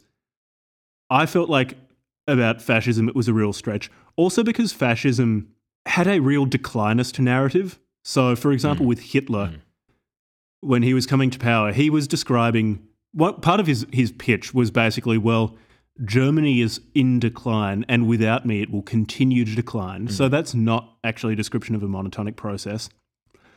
With Marxism as well, actually, I don't think Dugin describing it as something that describes a monotonic process is right either, because it has an endpoint.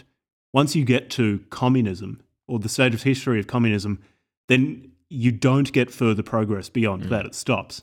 So it's not actually a monotonic increase with the specific definition of monotonicity given by Dugin as something that continues to progress forever.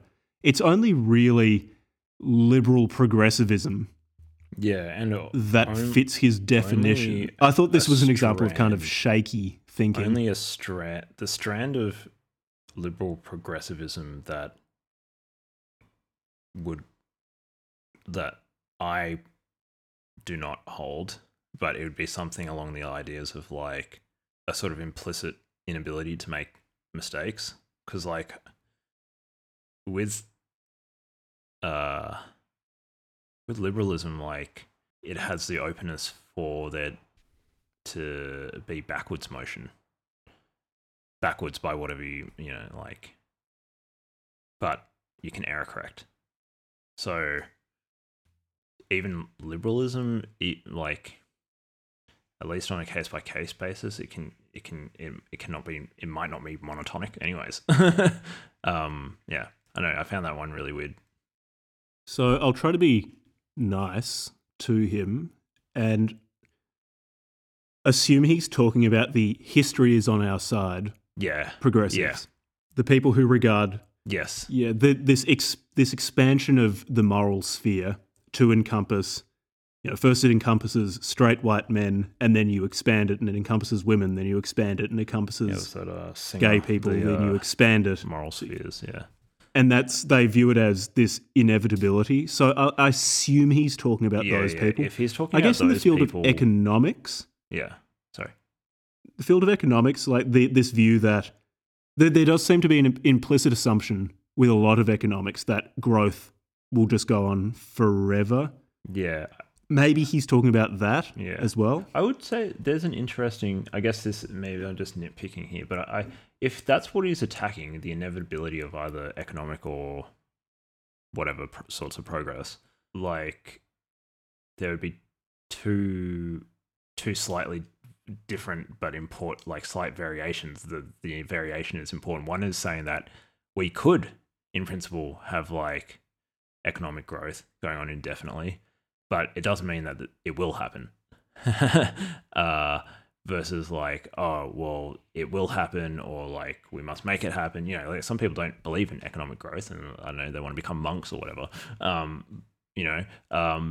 But if there are people saying like the other side of history, or like we're just going to keep on ratcheting up economic growth, or it will definitely happen, then I suppose maybe we'll take it as those are the people that he's characterizing are like the predominant voices on the in Western liberalism. Yeah, a big issue with his argument here is that he seems to be saying that this monotonicity is a fundamental feature of liberalism. And because liberalism is now turning into post-liberalism, which is something that precludes any form of thought outside of it, therefore monotonicity is inevitable. I guess I can give him that. A criticism is that you can criticize monotonicity from within the context of liberalism. Yeah. You don't actually need to step outside of liberalism to disagree with this. Yeah, and interesting. Like, okay, I can try to put his point another way. If I sort of, because it's pretty wanky that he used monotonicity as a word, but is. Yeah, it is also he is bending the definition of monotonicity. He's trying to, and these sorts of people do this. I think he's trying to hijack he specifically hijacks it from like mathematics and thermodynamics, and he's trying to like hedge his historio-political analysis and prophecies in like pseudo-scientific language, or scientific sounding sort of stuff. But you might be able to say that like liberalism or like Western liberalism, if it has like this open nature that open and dynamic nature that Deutsch and Popper talk about, then that is not necessarily monotonic, but it is like pushing, like it's pushing change. And perhaps even accelerating change. Yeah. And you could say, well, like the main difference being that like Marxism's like assumed to know where that change was taking us to like an ultimate end of history, and it's a defined state, whereas like the ultimate end of history in a globalized, hyper-technological, managerial, liberal world is not like an end state, a clear end state like Marxism. It's more like the static on a TV. It's just this like kind of random homogeneity with like an underlying liberal hyper accelerationism, something like that. if I'm trying to put up the best I can here, man. Yeah, steel manning Dugin most of the time is pretty difficult. And it'll get even harder because now he talks about evolution. Oh yeah, let's keep on going with evolution as well. Yeah, he regards evolution as really the example par excellence of modernity and to an extent, or at least in a simulated sense, postmodernity's obsession with monotonicity, which I'll preface all of this by saying that evolution isn't a monotonic process in the sense that Dugin uses the term. So he uses monotonicity to mean something that always increases, which is a bit of a stretch of the term, but anyway, like we'll just use that definition for now. Evolution doesn't do that. Evolution doesn't have a telos, I think, is probably the fundamental mistake that Dugin is making. So it doesn't have an end point. It doesn't have this thing that it is striving towards. All it really is the description that sounds basically tautological, that things which are most capable of persisting will persist preferentially to those which are less capable of persisting. It doesn't say anything about an end point or something that is being inexorably worked towards. And I don't know, like we've gone on our little evolution rants before, and you know it's all good, but it just seems to be something that comes up so often, in the things that we read, like that. I suppose it's worth touching on every now and then.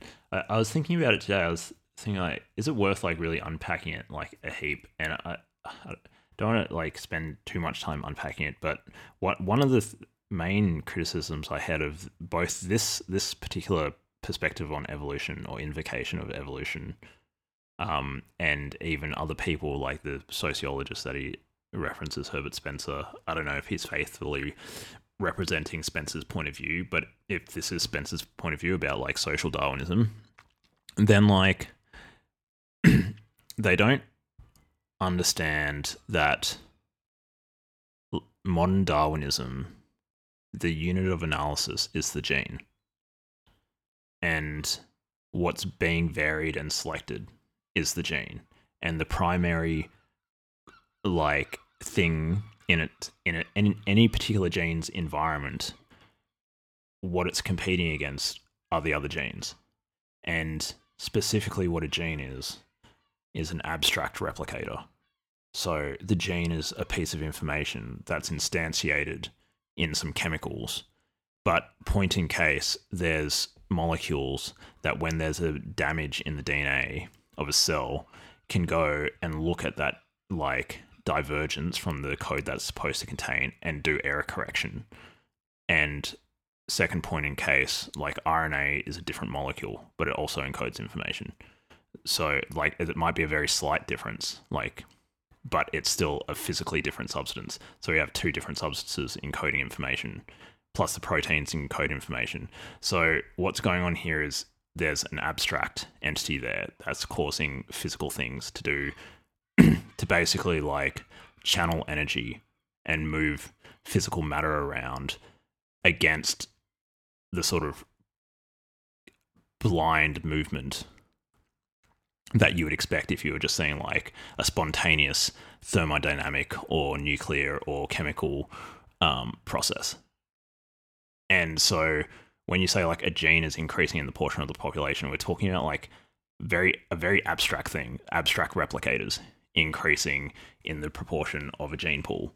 This is not like talking about the survival of the fittest at the level of like these other structures. I'll try to be fair to Dugin. So he says that a fundamental feature of modernity is a belief in monotonicity, which leads to this fundamental belief in evolution. Then he brings up Herbert Spencer, who, like, yeah, during his life in the 19th century was prominent, but is not very, hasn't been all that prominent for a while. Spencer's view was that human society is basically the next stage of animal evolution, and the struggle for survival in human society is economic. And people who have more money are just, like, they have more money because they just have more advantageous adaptations to how human society works than poorer people. And so Dugin looks at this and goes, okay, so this represents basically that liberals believe that the strong should dominate the weak. Yeah. and that this is normatively good. He then brings in Ayn Rand as a representative of mainstream liberal opinion and says, yeah, look at this. This woman wrote all sorts of books about how... Like I don't actually think Ayn Rand was saying the strong should dominate the weak. At least in my... I've read The Fountainhead. She's got the virtue of selfishness. And reading Atlas Shrugged. And to my mind, she's more saying that people who are capable should just be left alone to produce things that they want. It's less about domination. Yeah. It's more about like some people are better than others and you should let them be better instead of bringing them down. Yeah. That is more representative of Ayn Rand's opinions. It's not necessarily than, that they're better and therefore they should run the world. You should just leave them alone to go and build you should trains just let and them do what they want. And then he says, okay, so we know that liberals believe in the domination of the poor by the rich. And he says, all right, so globalization is the struggle of the rich against the poor, wherein Westerners dominate everyone else and justify it to themselves using evolution, which itself is justified because of the almost religious belief in monotonicity. Yeah, so... Yeah, I just think he's stretching really hard here, and I don't think this works very well. Like, it's based on a redefinition of monotonicity attributed to liberalism in a way that is incomplete at very best, which is then used to justify a very incomplete view of evolution. There are multiple steps here, none of which work. And then he sort of equates those to modernization, growth, globalization, those sorts of things. Yeah, what do I call it? I call it like associative thinking. I don't know if that's an actual term. But there's times when like having sort of loose associative thinking can be useful, but interesting. But for it to be really useful, you then need to like come back to like criticize the associativity of it, the loose associations. And I often see like Peterson does this all the time. Jordan Peterson like is terrible at it.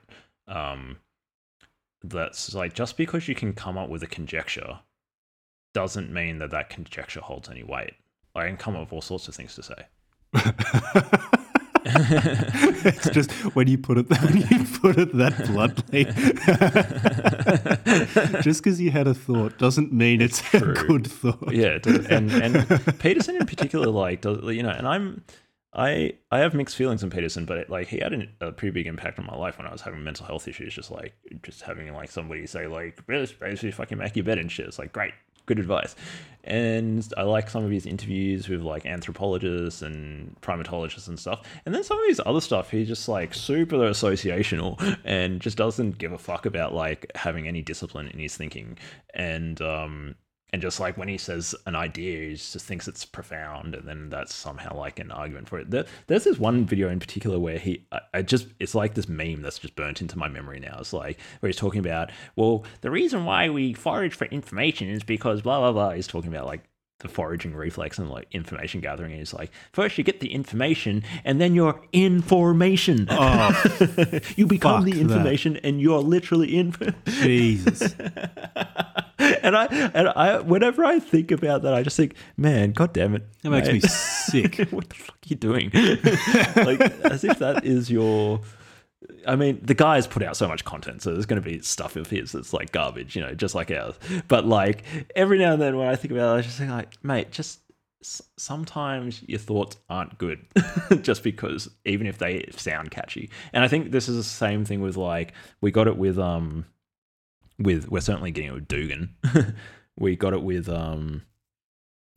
who's the other? Oh, Evola, maybe a little bit. Where it's just like they can find associations. Evola's got a lot of it, but he is a lot more disciplined than Dugin or Jordan Peterson. Associations, but it's like, okay, if I propose that there's an association between these two things, a lot of the time these sorts of thinkers will take that association as a given and not explain it. Why should we take a real exemplar of this school of thought is Oswald Spengler. I'm reading The Decline of the West at the moment. How's that going? And It's a lot of fun. I'm really enjoying it. Are you doing that with Ed? He's basically taken drawing parallels between things in history to the point of being an art form. I've never seen someone do it to the extent that he does. It's supposed to be really fun, right? But with regards to Spangler and those other people, like they seem to be taking like is Dugin doing it as well? Or maybe Marx did it as well. As like, if we find this association, this like pendulum of history or something, then we can map current events to that and make a prediction. I assume that's what Spengler's doing. I haven't read Spengler. Yeah. Yeah, Spengler has definitely a variation on that theme. His morphological theory of history. So good. I've got a quote here from Dugin, where he's talking about what to do instead of this monotonicity. He says, instead of modernization and growth, we need the direction of balance, adaptability, and harmony. Instead of moving upward and forward, we must adapt to that which exists, to understand where we are and to harmonize socio-political processes. And, most important, instead of growth, progress, and development, there is life. After all, one is yet to prove that life is linked to growth. This was the myth of the 19th century. Life, in contrast, is connected to eternal return. In the end, even Nietzsche incorporated his idea of the will to power into the concept of eternal return. Yeah, I think so. There are a few things I'd like to say about that. One, as we've already established that the SJW to Russian nationalist pipeline is very strong, in Dugin demonstrating his SJW ability to call everything racist. This is now the Dugin as woo-woo practitioner, where he loves harmony and life. And I was half expecting him to start talking about vibrational frequencies and SE5s. I also want to talk about like the Nietzsche's eternal recurrence idea. Do you reckon he has an SE5? Shoves it up his butt. Dugin? Yeah. Yeah, I imagine he does. SE5. Do you think that the SE5 is actually just a very complicated pegging device? I'm pretty sure it is. It could be. I mean, the fact that there was a leather strap for the tuning wand. Tune my male G-spot, Putin. Come over here. Yeah, the prostate tenderizer attachment for the SE5 made me think that it was actually a very, very strange sex toy. So you're about, because you've actually read Nietzsche. I haven't, at least not any meaningful amount. And you know a bit more about his eternal return concept. He seems here. So eternal return, I think it was first in Thus Spake Zarathustra, where Zarathustra starts talking about how he has this door before him, which is the future, and a door behind him, which is the past, and you just keep walking through these two doors and keep looping and live every moment over and over and over and over again. And I think he fleshed out this concept in subsequent books. I, at least, don't take this idea of eternal return as something that is literally true. I don't think Nietzsche was saying you will literally live every moment of your life an infinite number of times. I took it more as an ethical imperative of, okay, you should live your life in such a way that were you forced to repeat it infinitely, you would be happy with it. Whereas Dugin here seems to be taking it as something far more literal than I think it was intended to be.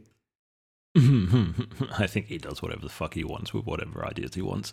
He just does what he wants. Is the ultimate expression of his will.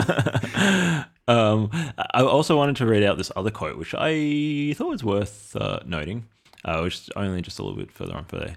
He says, we must put an end to the antiquated political ideologies and theories. If we have truly rejected Marxism and fascism, then what remains is to reject liberalism. Liberalism is an equally outdated, cruel, misanthropic ideology like the two previous ones. The term liberalism should be equated with the term fascism and communism.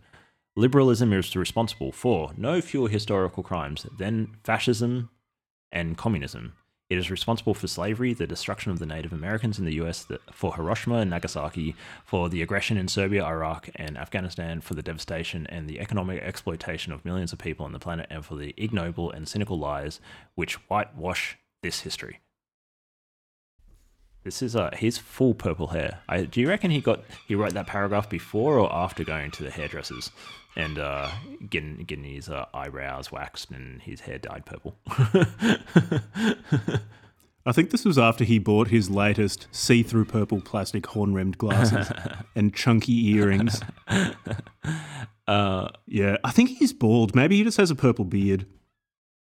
So the thing is, this is... Yeah, he is bald. Yeah, purple beard. He's just... Here he's... big purple beard.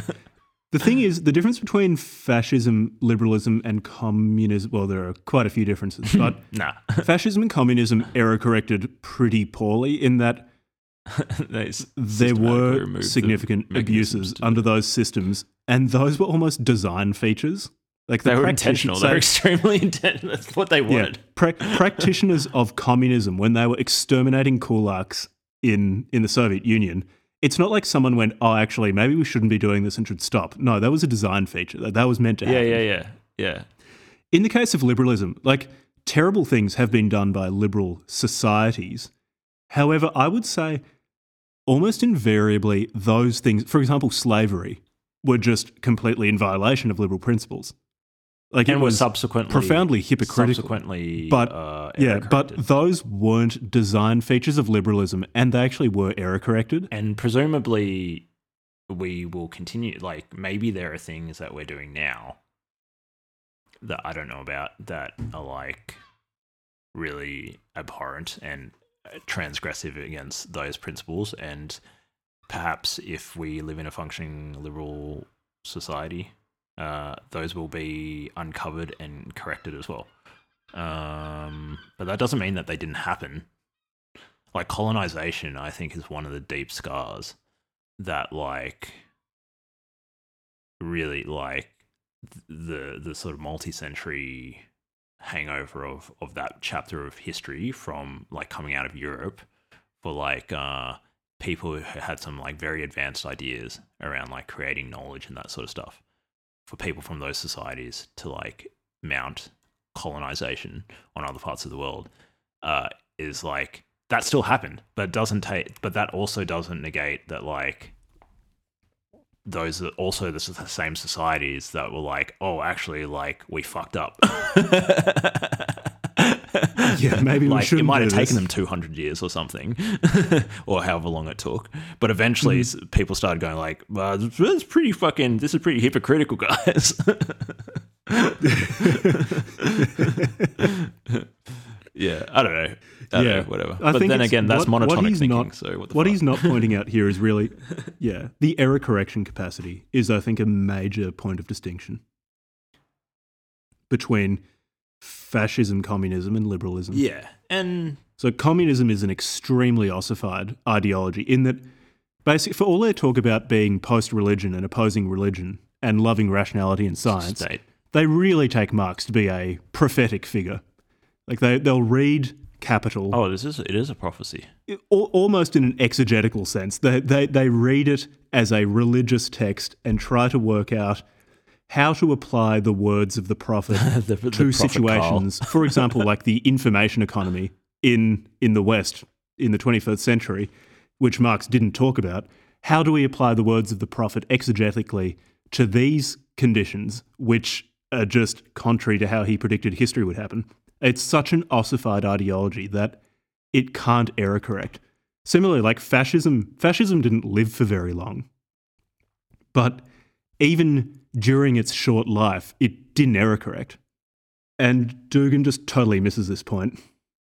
Yeah, I wonder if he it doesn't why is this the case? It doesn't seem as though any of the authoritarian writers that we've read have dealt with the error correction problem. Am I misrepresenting the people that we've read?